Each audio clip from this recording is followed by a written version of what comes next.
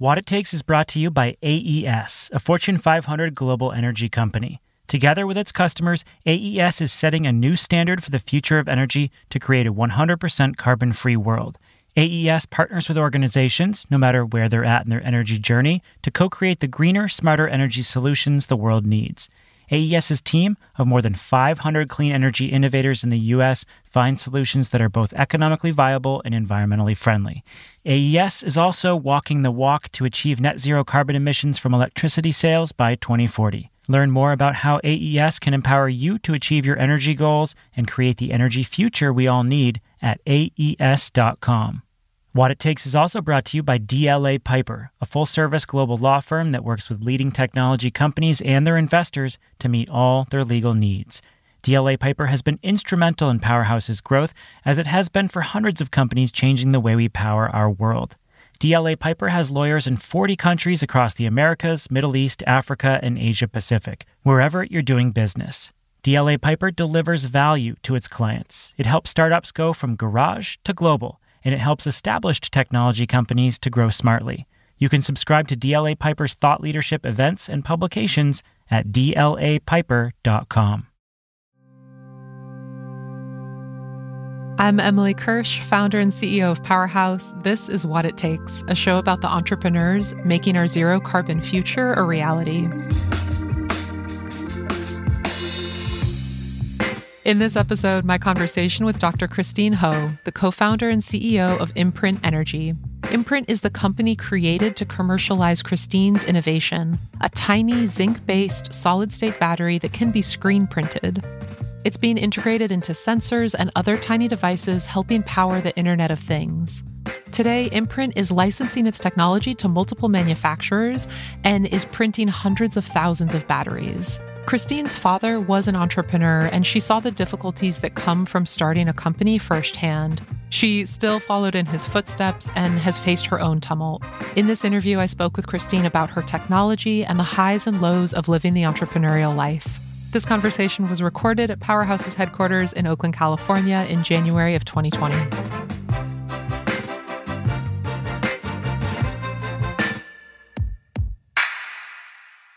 Christine, welcome to the special edition of What It Takes. We're recording this episode in our studio at Powerhouse's headquarters in Oakland. Thank you, Emily. So you are the co-founder and CEO of Imprint Energy, and you print batteries. Mm-hmm. You can print them into really interesting shapes and sizes that are ultra thin and flexible, including ones that are credit card size. Your batteries have higher energy density and are safer than lithium-ion battery products, and they're printed on standard commercial equipment. Just to start, can you give us an example of some of the use cases for your batteries? Yeah. So first off, this is all made possible because this chemistry is a green, safe, stable chemistry. And so as a result, we can really unleash new design capabilities, new features. One of the key areas that we're focusing on is in the Internet of Things space. This is a space that wants to add intelligence and sensors to everything so that we have better information to make decisions about our lives, about the environment, our infrastructure. So if you were to attach electronics through, let's say, like a label or a patch on your arm to detect some sort of health metric, that might give you better information so that you can make good decisions.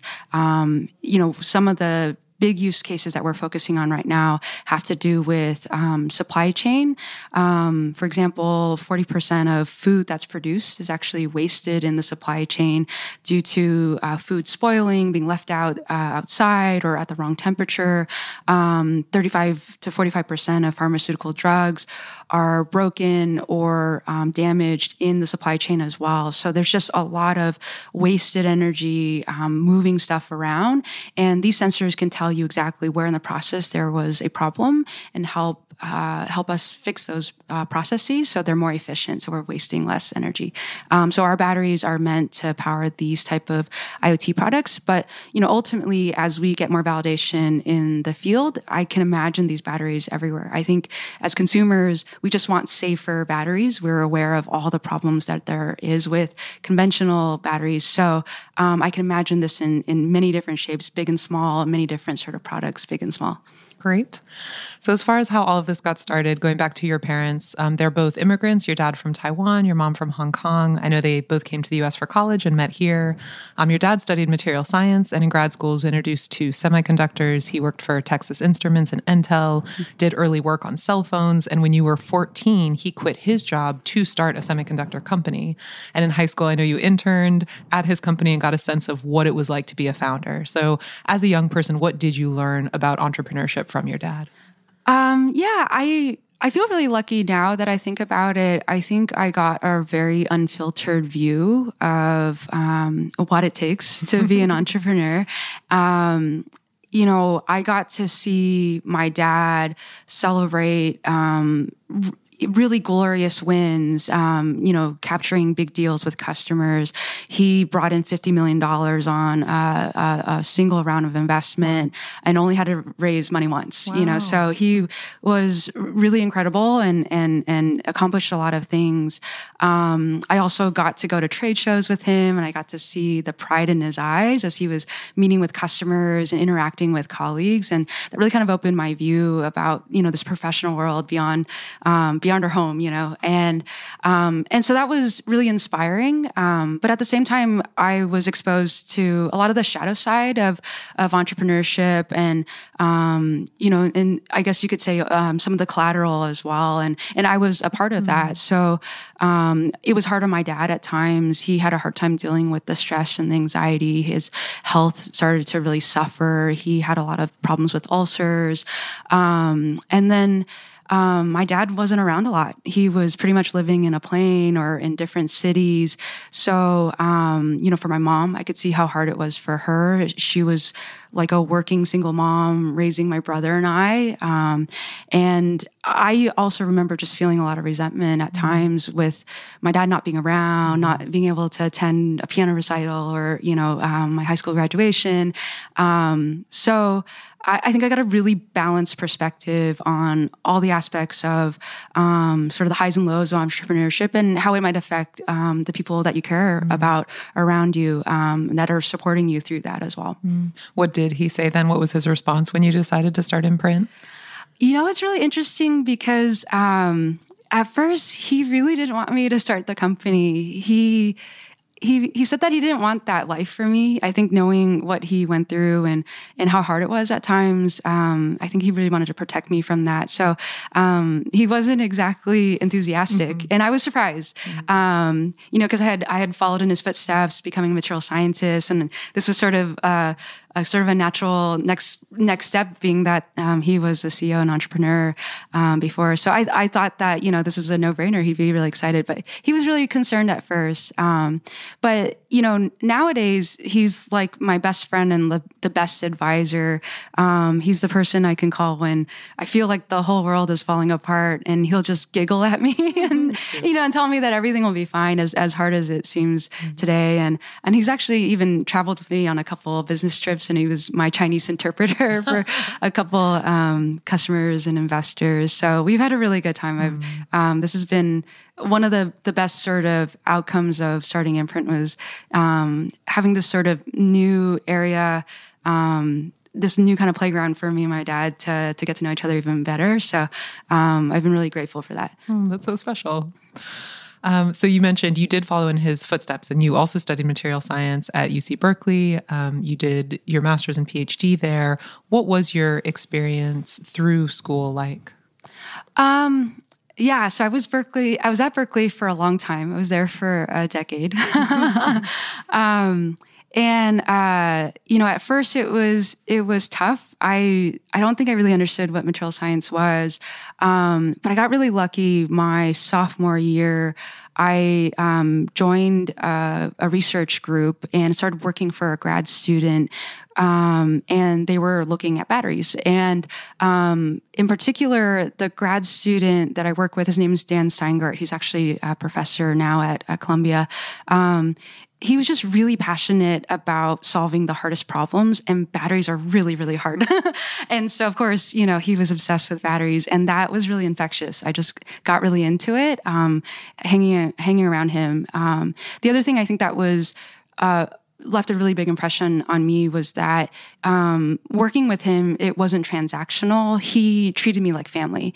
And I think to this day, I still template how I build a team, how I work with people. I built that around, what I learned from him and how he treated me. So I really appreciate that. And it's cool. We're still both in the battery field, and we're both battery nerds still.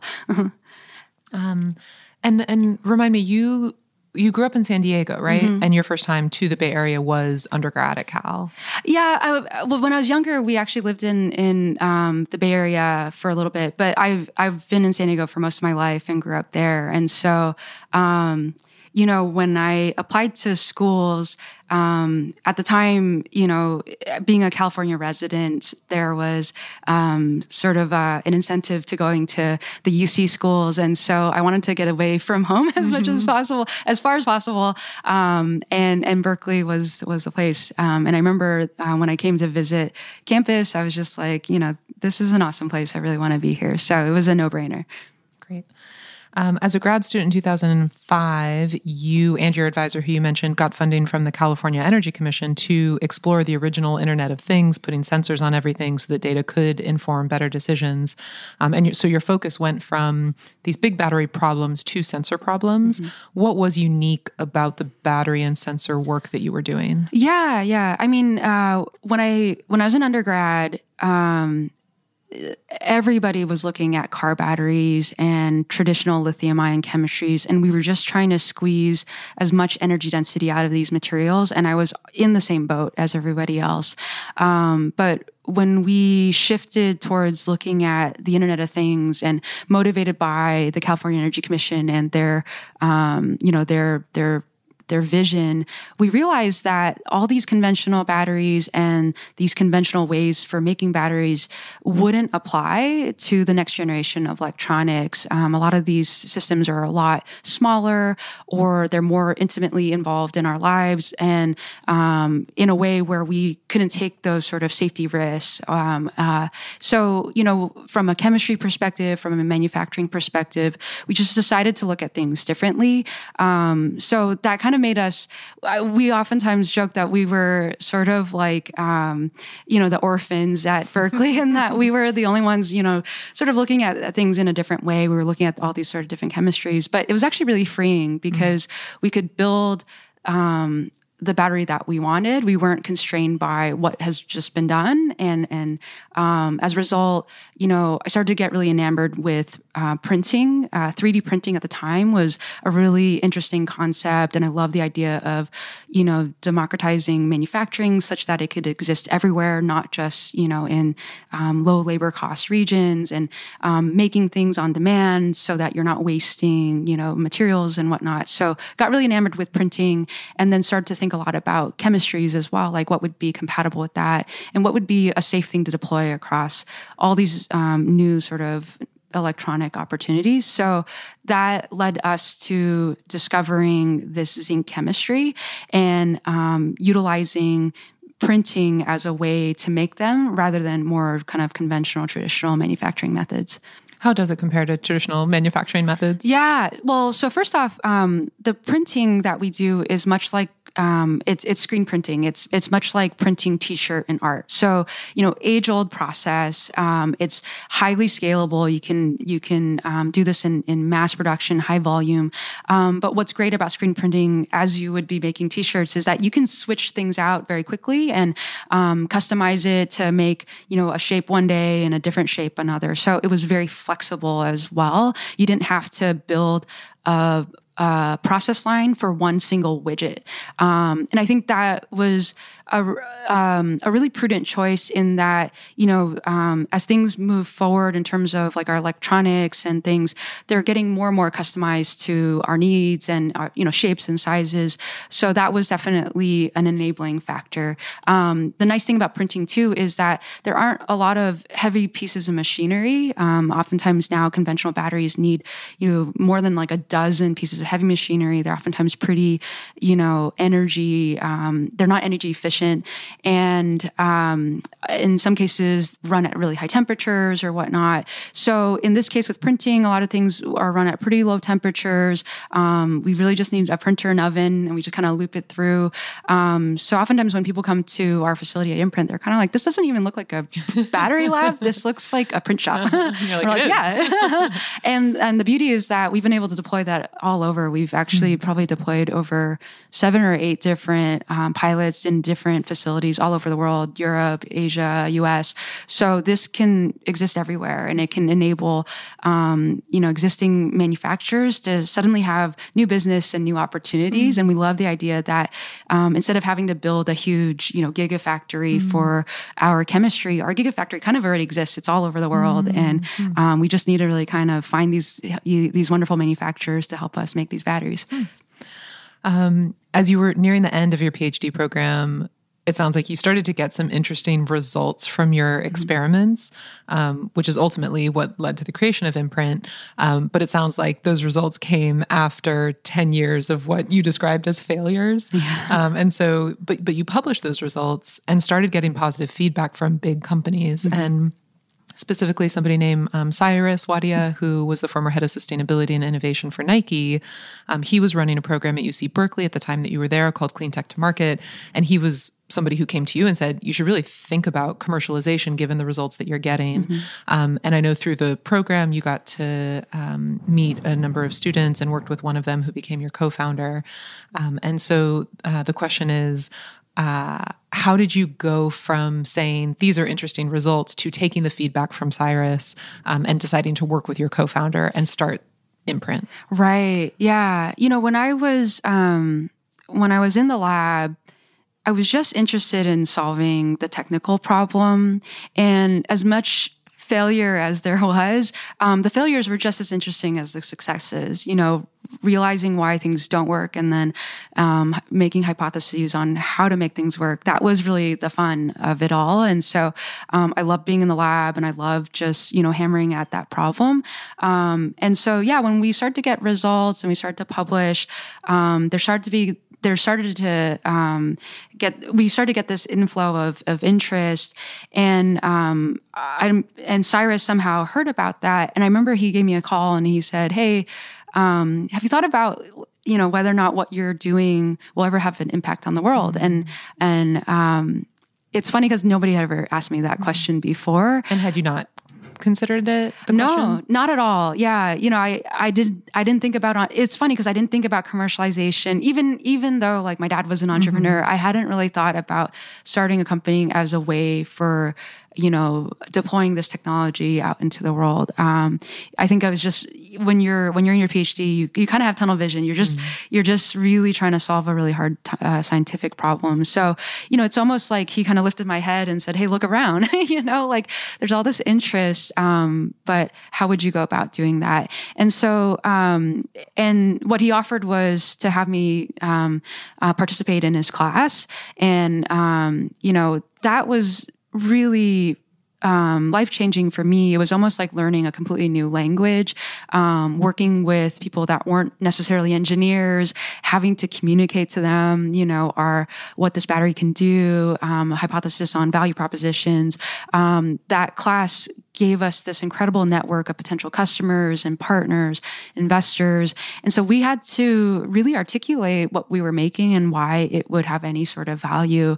And so through that, I saw that what we were saying was starting to have real resonance, and that feedback created this sort of like emotional drive in me to do what Cyrus was asking me, which is like, push this out into the world and make sure that we can enable really incredible things. And so, that really was a big turning point for me, and just put me on a completely different path than what I had been just purely through my PhD program. What It Takes is brought to you by AES, a Fortune 500 global energy company. AES imagines a future that is 100% carbon-free, and it's doing the work today to make that future a reality. AES is partnering with organizations to help them transition to new, smarter, and cleaner solutions, all while continuing to meet their energy needs and give them a competitive edge. Creating a greener future for everyone means working together globally across industries of every kind, from utilities in Hawaii to corporations in Virginia, and at every stage of development. In the U.S. alone, AES's clean energy business is leveraging its 2.5 gigawatt portfolio of renewables and 12 gigawatt development pipeline to co-create and scale innovative solutions like solar, wind, energy storage, and hybrid clean technology portfolios to make the biggest impact to both your sustainability and business goals. AES is setting a new standard for the future of energy. Learn more about how you can join at AES.com.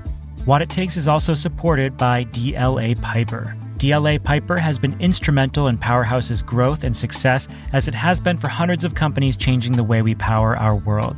DLA Piper's team of technology sector lawyers supports clients with their legal needs across the globe. As demand for zero-carbon energy and other climate solutions grows, startups and established companies in the energy sector are looking to their lawyers to provide more than just legal knowledge. They're also seeking in-depth sector know-how and innovative solutions to the challenges they face. DLA Piper's energy lawyers deliver focused, creative sector advice wherever in the world clients need it. Being both global and local, DLA Piper understands the technical, geographical, commercial, and geopolitical factors that shape the energy sector. DLA Piper also has a podcast called Beyond the Curve, which features topics and guests from across the business spectrum. Its goal is to help businesses and communities navigate the challenges they face in today's world. You can find Beyond the Curve on podcast platforms like Apple Podcasts, Spotify, or Stitcher, and find more about programs and publications at dlapiper.com. I know when most people finish PhDs, they have no money and they haven't really been making any money for a while. You said earlier you were in school for 10 years straight at Cal. And so that's exactly the time that you and your co-founder decided to start Imprint. Did you have any capital at the time? And if so, where did it come from? No, when we first started the company, so my co-founder Brooks and I, we shook hands, and then we both went back to our significant others and asked them to help support us, essentially. And so I live with my, boyfriend, now husband, rent free, and and same with my co-founder and his significant other. And we didn't take salaries, for a couple years. But the first thing we did was we entered a business competition on campus. It was a small local competition, and we entered it, we pitched, and we actually won. And we got a check for $7,500. And it created a lot of emotional validation for us. We're like, we're rich and we're ready to get going. So we entered a number of business competitions after that. I think over the course of maybe a year, we probably brought in about $70,000 in business competition winnings. And that early amount of funding gave us the ability to pay Berkeley the equivalent of like a gym membership to stay on campus so that we could incubate and continue to develop the technology, but keep the IP for Imprint Energy. It helped us sponsor some of our first employees. So we paid some interns and our earliest employee before we paid ourselves. So it gave us a little bit of that capital to get going. We also bought our first screen printer. It was $1,000. We call it Big Red. It looks like it belongs in a circus, but it was really effective. And we made our first demos. And those demos were incredible because it really helped demonstrate to our customers, investors, how easy it is to make this, and how kind of different of an approach that we were taking. And then, from there, I think momentum just grew. We started to enter grants as well. We applied for some grants, and then ultimately found some seed funding too. I know that, you have raised a total of about $24 million to date. Is that right? 12 million. 12, sorry, 12. The other 12 came from those non-dilutive sources like grants that you're talking about. Yeah. So it's 12 million in institutional funding, so from venture capitalists and strategic investors, but another 12 in non-dilutive capital, right? From grants, projects, a lot of customer joint development agreements or NRE projects, things that helped us kind of continue to develop the technology, but with some directionality towards like a customer application or a pilot. Oftentimes, I know startups will go from the prize competitions that you mentioned to grants, and then eventually to VCs and corporate venture capital. In your case, your first investor was Dow Chemical, who wrote you a check for $500,000 on the spot. How did you do that? Yeah. So first off, Dow found us through Clean Tech to Market. They had the program at Cal. The program at Cal. And so, that network again was really invaluable. We would have not had the access to them otherwise. And, I think they gave a talk in the class, and then they would do these sort of lunch roundtables, and each of us would get a chance to talk about what projects we were working on. And so the person from Dow who spoke in the class, took a real interest in us and started to spend a little bit more time and then introduced us to their corporate venture partner. And so I remember we had like a short call with the venture partner, and then the next step was to meet him in person. And so I think we met in his hotel lobby in San Francisco, and Brooks and I walk into the lobby not really knowing what to expect. Was this your first kind of corporate venture meeting? Yeah. Your first pitch to an investor? Yeah. And I wouldn't even consider like any interactions that we had with them pitches, even considering like what it takes, now, or knowing like the sort of like the extravagant pitch decks you need to have and all the information. And, I think it was very early on. So we just had a number of conversations, and we really had no expectation. We had no experience with other, corporate ventures or VCs in general, really.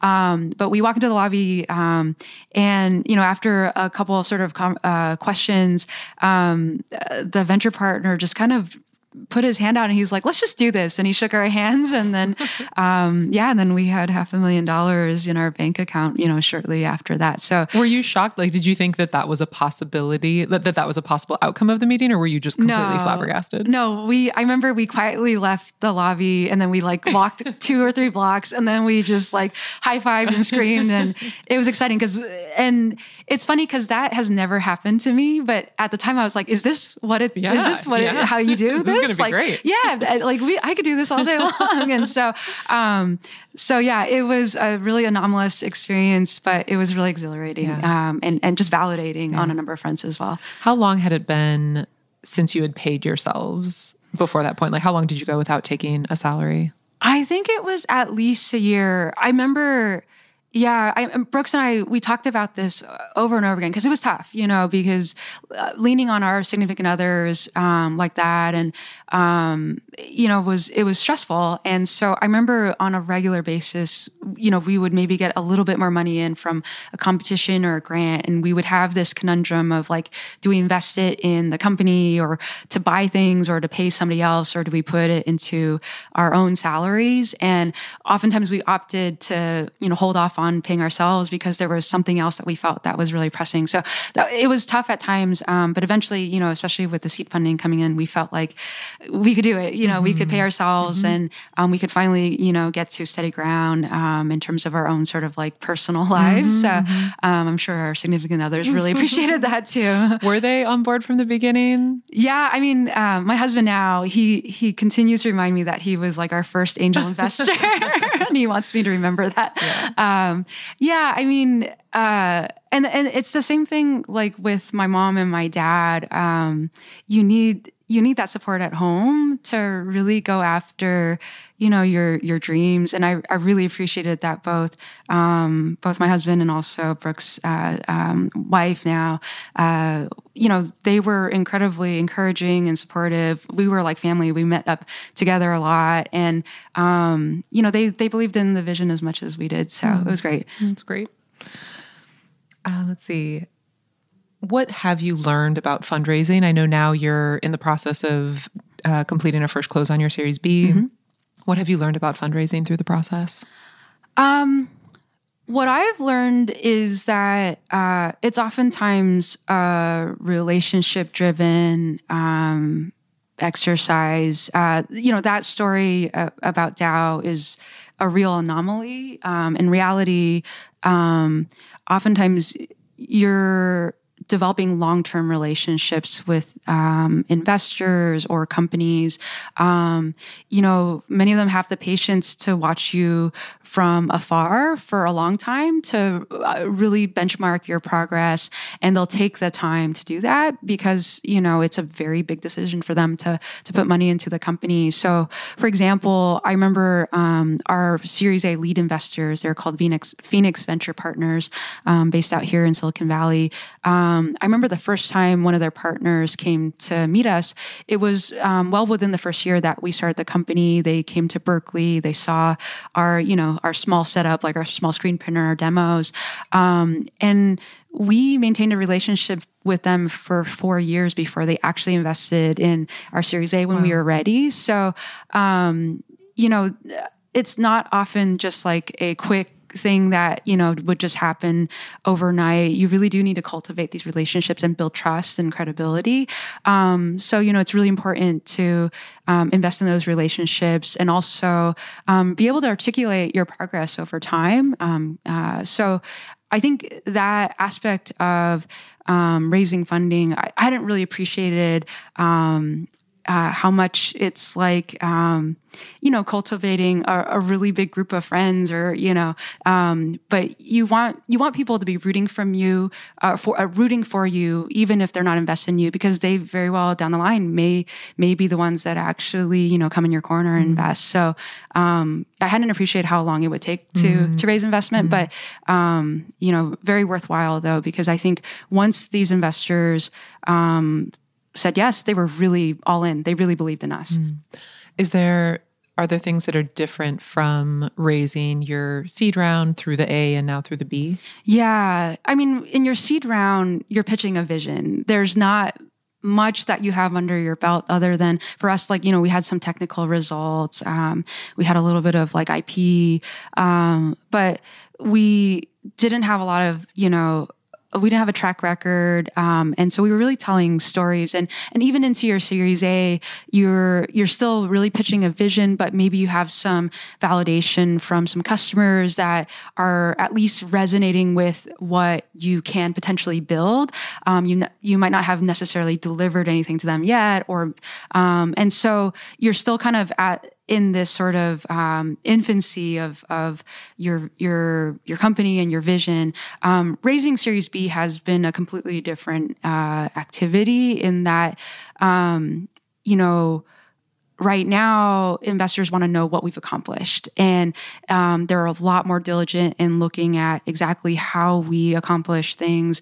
There's a lot of diligence around our finances, any contracts that we've signed. So, we're on the hook. And we're very accountable now for, our track record. So, to some degree, it's a much more grueling and time intensive process, but it's also been really validating, to come out of that and for investors to say that they really believe in us and want to continue to invest. I think that's a real testament to what we've actually been able to accomplish. And we have, real tangible things that we have done that we can showcase and be proud about. So yeah, it's definitely really escalated through each round in terms of accountability and the depth of diligence that the investors are asking for. As you've raised these various rounds, what has that meant for the company as far as the team that you're able to hire, the product evolution? What does that look like? Yeah, I think through all of our rounds, and as we've kind of increased in terms of team size and resources, I think the number one thing that has happened that is enabling is that we've become more and more focused. In the early days, we had a vision, but not a lot of things were really buttoned up or validated. And so there's a lot of, trying things, learning very quickly, pivoting onto new things. In the Series A days, we were learning about our customers. We thought they wanted something, but it wasn't until we rolled up our sleeves and really did stuff with them that we realized actually they want something completely different, and they didn't know how to articulate it. But we need to go back to the drawing board a little bit and shift our roadmap to address what they need. And so there's a bit of learning and a bit of a random walk in terms of just finding who resonates with you from a customer standpoint, partner standpoint, and also from a team standpoint. Going into our Series B, the last couple of years in particular for Imprint have been real landmark years because we decided to focus. We started to say, okay, some of these opportunities are really bubbling up to the top because they'll allow us to get to market quickly. They'll give us brand validation, and there are partners here that will support us through our growth. We need to focus on these specific opportunities. And so in that, it's funny because as you get bigger and as the company gets a little bit more complex, your focus gets more singular. And so as a result, our team has really kind of come into harmony in terms of our goals, our milestones. It's almost, it's way more clear, what we need to accomplish to get over those, to get towards those big milestones, to get to the finish line, essentially. So that's been the remarkable thing is, we've really come into a lot more focus over time. I think we've learned a lot along the way. Did you drive that focus, or how did that happen? And do you wish you had done that sooner? Oh, yeah. I wish I could have said that that I was all knowing and that I drove that forward. But actually what really happened was, a number of years ago, maybe 3 or 4 years ago, we were really good at, attracting customers towards Imprint Energy. And it was clear that there was a lot of demand for what we were doing. And so as a result, we were signing up a lot of customer projects. And at one point, I think we had 7 different SKUs. So one day we'd print a rectangle, and the next day was a donut, and the next day was a moon-shaped battery. And it was a bit of a blessing that our technology is that flexible and it can do so many different things. But it was also a bit of a curse in that we were not really advancing any of these opportunities very quickly. We were just sort of incrementally moving each of them.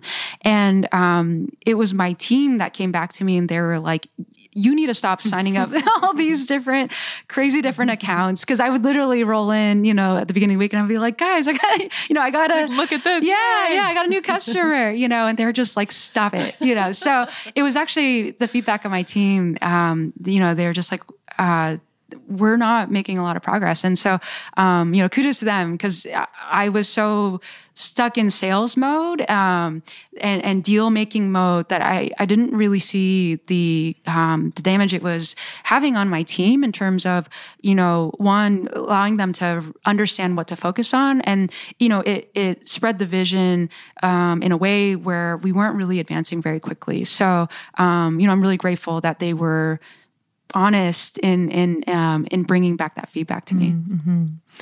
I know this capital has allowed you to scale manufacturing, as you mentioned, in the US and Europe and Asia.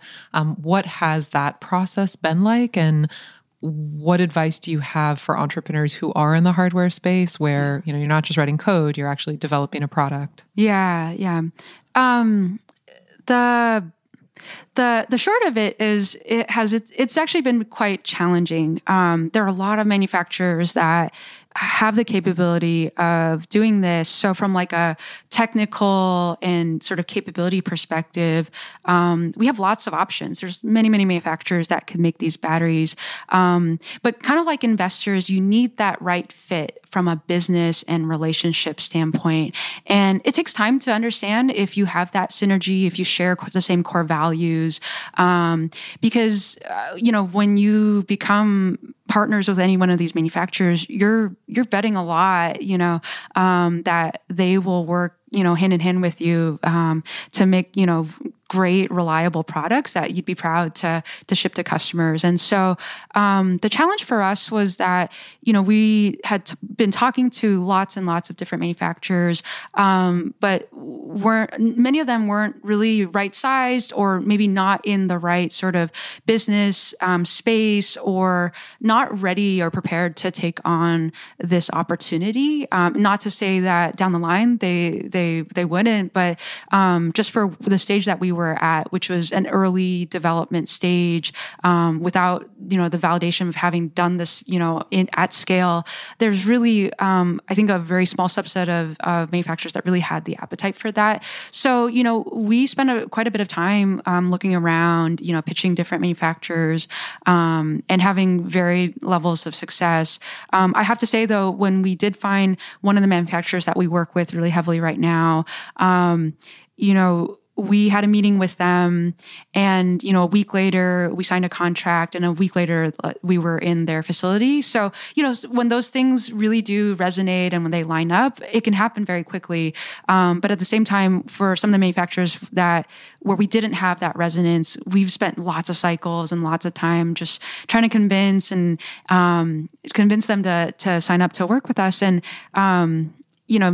to varying levels of success, essentially. So I think a key thing is really trying to quickly understand if there's that business and relationship fit at the early stage, and looking for that more so than, say, the technical or capability fit. And for those manufacturers that are developing your product, what does the product look like today?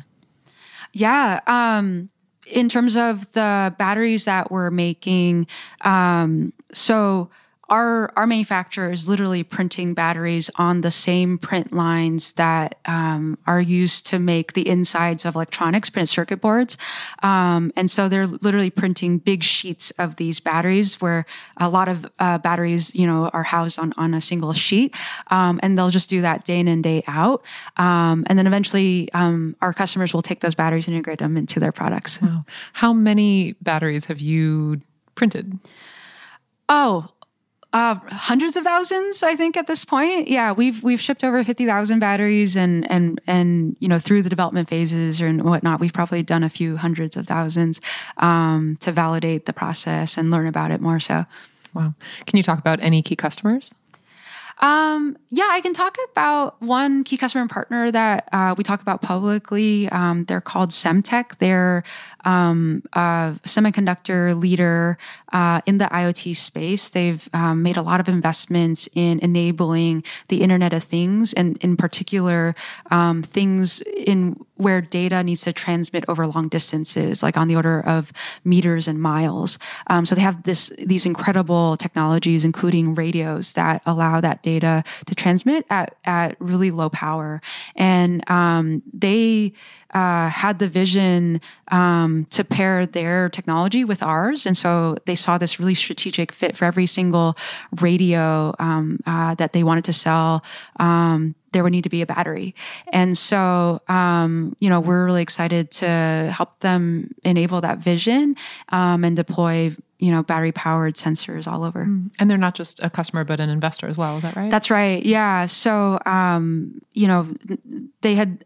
got a chance to meet the CEO, which was incredible. And he's been so generous with his time. And he told me that for about 4 years, he had been looking for a green, safe battery, not just because, not just because it feels good, but because he didn't want to expose, customers to unsafe batteries. And so he put his team out to go look for us. And when they found us, he was all in. And so they actually invested in the company, and we appreciated both, their investment, but actually their legitimate support.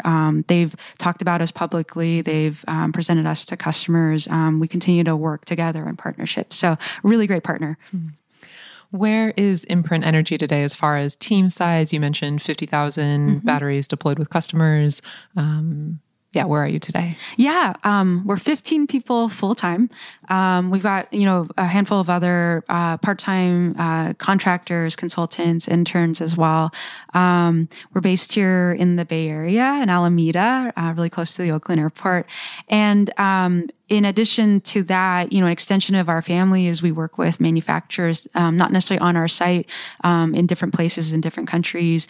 And so, those teams help enable the mass production of our batteries. How did you know how to do all of this? I know your dad was an entrepreneur, so you have him as a resource, but how did you know how to build the company? Oh, I didn't know anything. I mean, every day is a really hard day, and you can't fathom the thing that's on your plate, but then you just wrestle that to the ground as best you can, and then you move on to the next thing that's on your plate. So, I have to say though, we're really lucky in that we've had some really great advisors, just people that have rallied around us and want us to succeed and have offered advice. And, so through the years, we've had a lot of support from various mentors and advisors, and that's helped a lot. You said every day is a hard day. What was the single hardest day so far? And how old is the company? Yeah. We incorporated the company around Christmas 2010. So at the end of this year, we'll be about 9 years. Nice. Yeah. So that, in addition to the time I spent in school, I've been thinking about batteries a long time. Yeah, almost 20 years. Yeah, and that's right. In those 9 years, what was the single hardest day? Yeah. Again, lots of hard days. But one really stands out to me when my hardest day, I think, at Imprint was the day I found out I was pregnant. So I have a 1-year-old now. So a little bit less than 2 years ago, I found out I was pregnant. And as much as that was like a joyful day and exciting, I was overwhelmed with fear, and it became really paralyzing. I just didn't know how to keep it together. And all these sort of doomsday scenarios regarding Imprint started to really pop in my mind. But what were those scenarios? What was the fear? Yeah, I think sometimes founders feel like without them, the ship won't persist. And probably the greatest gift, having had to step away in my maternity leave, is to realize that the ship keeps moving and actually probably operated more efficiently without me around. So I'm kind of a distraction at times.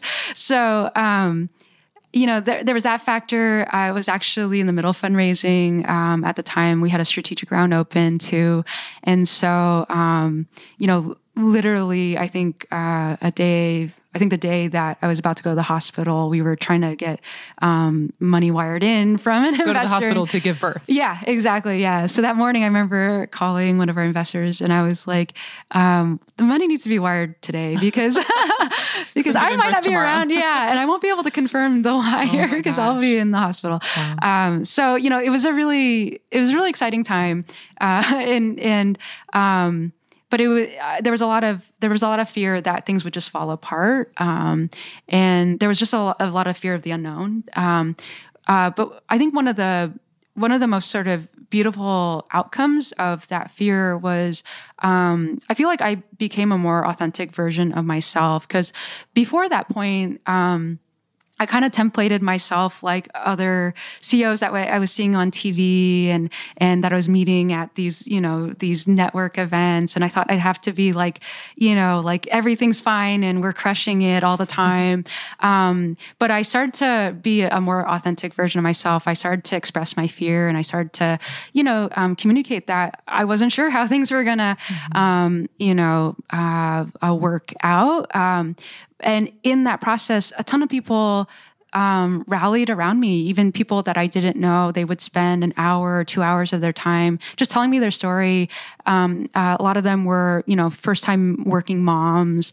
And so through that process, I met a lot of people who aren't celebrated for the hardships that they've had to sort of overcome. But those people are my heroes. Mm-hmm. These are a lot of new moms and new dads that had to go through something similar. And so I found a lot of role models in that process. And I wouldn't have found that if I hadn't really broadcasted, my fear and emotions. And so I think that taught me a lot about being a more authentic version of myself as well, and connecting with people and how that can create strength. So it was actually a really formative time. What is the closest that you ever got to shutting things down? I know every guest we've had so far, it's either been, months, weeks, days, or hours. Yeah. Has that been the case for Imprint? Yeah. I mean, it's nothing to brag about, but it's happened a few times. Yeah, one of the worst parts of being a founder or running a company is that you have to open up the bank account and look at the numbers dwindling. And, we've definitely been, days away from shutting down, not weeks, not months, but like days. Mm-hmm. And that's scary. Yeah. It's hard to function knowing that that's coming. And, when you're faced with that, you do everything you can, to turn the ship around and to make sure that we can survive another day. And so, we've been lucky, but, we've also experienced those really, really scary times. I think it's a part of it to some degree. It sounds like, every entrepreneur, is familiar with that. It's definitely an unsavory part of the job. Yeah. What advice would you have to entrepreneurs who are facing the reality of that? Talk to other entrepreneurs. There's resources. There are people, there are things that may ultimately be that thing that helps you keep the lights on for a couple more days or a couple more weeks. And that might be just enough time to get that customer, project in or that grant. We had a scary incident where the government had shut down and we were supposed to get wired a grant. And at the time we had really choppy cash flows. It was in the early days of starting the company. And so we weren't sure if this check was going to come in and we weren't sure if we were going to be able to pay our employees. So, talk to other entrepreneurs because they've probably been through it and there are some creative solutions that might help you extend life. You're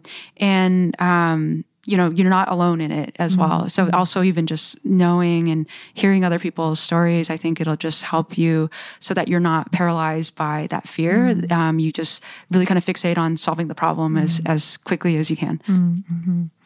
What has been your experience as a founder and CEO who is both a woman and Asian American, and how has that affected your experience as a leader? Yeah. In my industry, I rarely see anybody that looks like me or, there's very few people that have my background or have my upbringing. And so, that can be tough at times, but I think one aspect, being a female scientist in particular is that I've never had the luxury of leaning back and just letting things happen. I've always had to sell. And even as a technologist, that was always the case. And more than ever, it turns out I love selling, I love, and so, I'll, in any situation, I will never lean back. I think that's kind of the bottom line. And I think that is a real strength in it all, in having that background. So, I'd love, to do more deals with a more diverse population of folks, and I hope for that change in the future.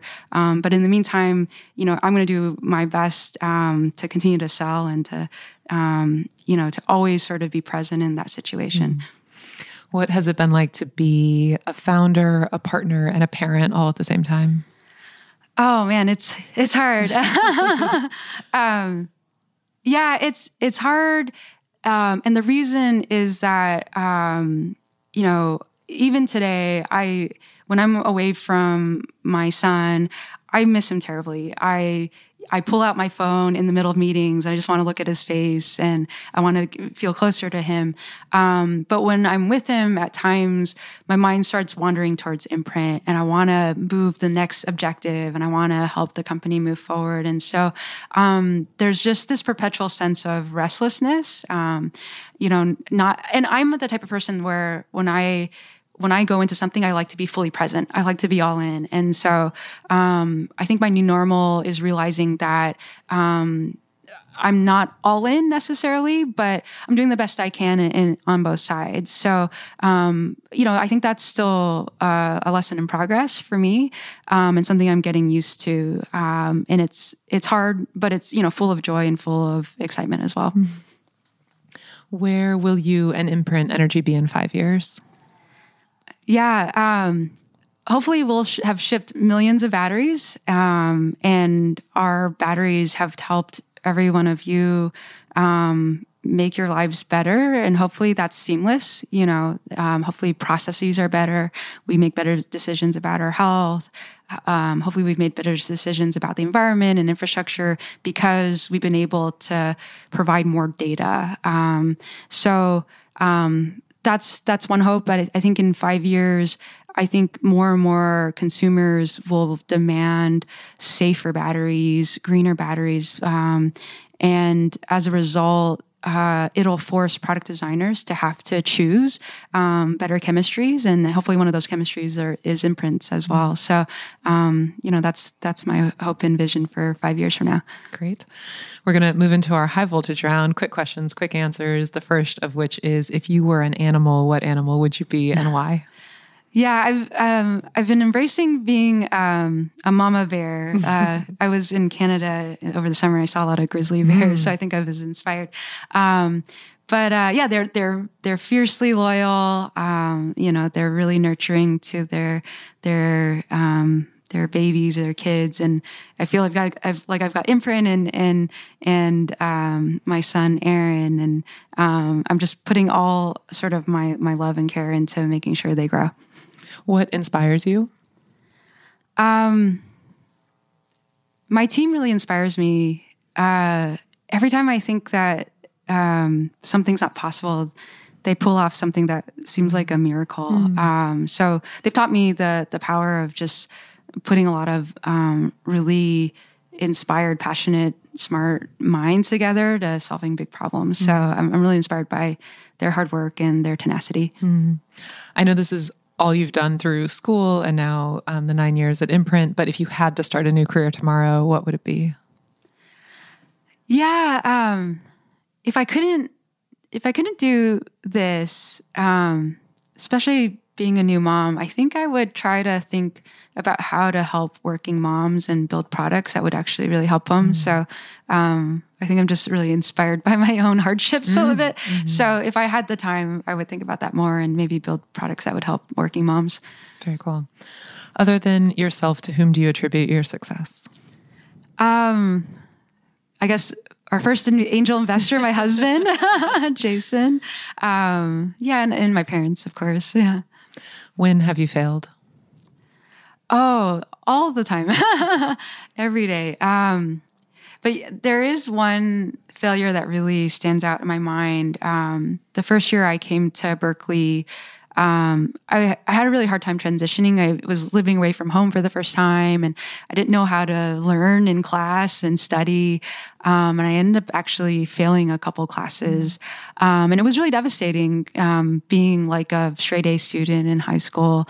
And so I remember meeting my undergraduate advisor, a professor in my department, and he looked at my transcript and then he looked up at me and he said, "Christine, if this continues, the doors of your future will shut." And then he started pounding the table, mimicking doors shutting in my future. Wow. And it was a really startling and devastating conversation, but it woke me up. And actually, a few years later, I took his class. It was known as one of the hardest classes in our department. I got an A+ in his class. Wow. So you can recover. As phase transformations like thermodynamics. Tough class, but I recovered and I learned and it woke me up, and I think I was really grateful in the end. But that was a pretty epic failure. What's the best investment you've ever made? I never regret investing time in meeting people or deepening relationships with people. I just love people. I love learning about new things from strangers or just learning more about the people that I love that are around me. So I'm always happy to invest time in learning more about people in general. What is something that you thought was true that you no longer believe? Yeah, I used to think that companies were just groups of really smart people. And I didn't think it was worth, talking about core values and company culture because I thought smart people just knew what to do. What I know now is that one of probably the most important things a founder can do is actually sit down and really think about the company that you're trying to build, be really purposeful, write down those core values and talk about them and repeat them. And you can't repeat it enough, and talk about that with your team to the point where you realize that you have resonance with everyone on your team, because actually that sort of connectivity becomes a really strong foundation for building an ever-changing and ever-growing company. So I know that a lot of founders in their early days, they kind of forego that exercise because there's so many other fires to put out. There's so many important things to do. But I really would urge founders to think about that and to put in the effort and to, continue to perpetuate that through the growth of the company. I think it's really important. What is your best quality? Oh, I smile a lot. I think, and I think I love when people smile back. So, yeah. Oh, great. What is your worst trait? Oh, gosh. You're still smiling? I know. That might be it too. Yeah.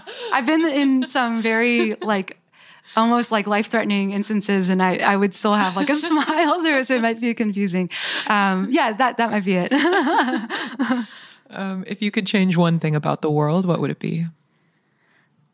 Yeah, I've been thinking about this a lot, especially in context of my son. I would love if every leader in whatever organization, country, even group of people, if they really took that privilege of being a leader seriously and were, really wanted to be role models for everyone. I want to be able to point to people or introduce my son to people and be like, hey, that is a hero of mine. And I'm really excited to tell that person's story. And I want him to be inspired on a daily basis. So, I really hope for that in the world. I love that. That gives me chills. If there was just one person or a couple of people who are going to hear this podcast, who would you want it to be? Yeah, it would be my parents. I realize that through this experience, I feel like I understand them better. I understand how hard it was for them now. And I don't think I really appreciated that when I was in school and when my parents were going through it. So, I just want them to know that because of this experience, I realized that I'm so proud of them. I know that they've been through a lot and they've accomplished a lot, and I know how hard it was. So I'm really proud of them, and I hope they hear that. Mm-hmm. What is the hardest kind of help to ask for? It's funny because especially after I had my son, a lot of people actually offered to help, whether it was to make a meal or to take on tasks. And for me, maybe it's part of it, maybe it's just my personality, but I think a lot of founders are the same way. I felt like I had to do everything myself, even though the help was offered. And so for me, the hardest help to ask for was the help that was being offered. People kept coming to me and wanting to help. And I didn't have a mechanism in me to accept that. Early on, when I had my son, I was trying to do everything. I came back from the hospital and I cooked a 3-course meal, cleaned the house, and was just trying to keep up life as usual. And of course, things really broke down. It was just not sustainable.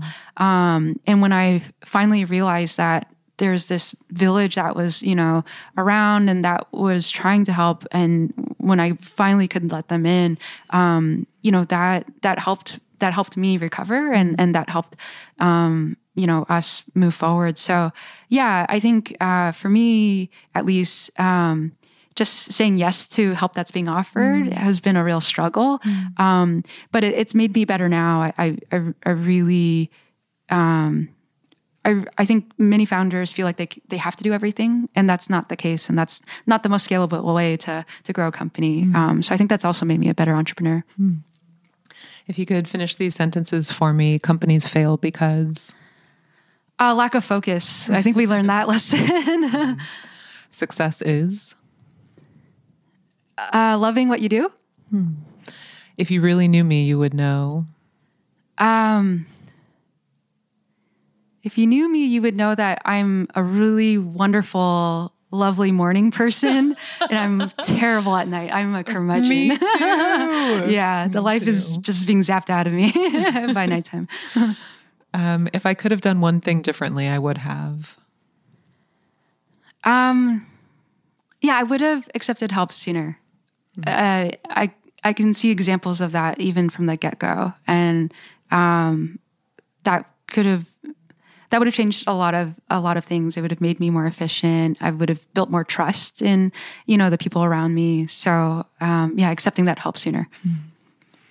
If the world knew me for one thing, it would be? Hopefully it's my persistence and tenacity. I'm most proud of? I'm most proud of what we're building. I used to hand paint batteries one at a time, and we've made hundreds of thousands of them now, and customers tell us that this is awesome and it's delighting them. So I'm really excited for what we build, and I hope we ship many, many more. And last question, to build a successful startup, what it takes is?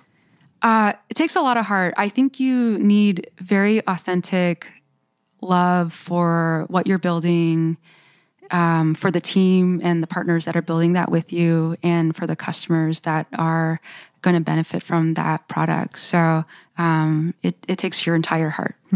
I've loved this interview so much. Thank you so much for joining us on What It Takes. Thank you so much. I really appreciate it. You can listen to all our What It Takes interviews since 2017 right here, and join us for news stories of founders who are building a carbon-free future, their upbringings, their risks, their failures, and their breakthroughs that are transforming our world. We're launching new episodes monthly throughout 2021. Subscribe everywhere you get your podcasts. What It Takes is produced by Powerhouse in partnership with Postscript Audio.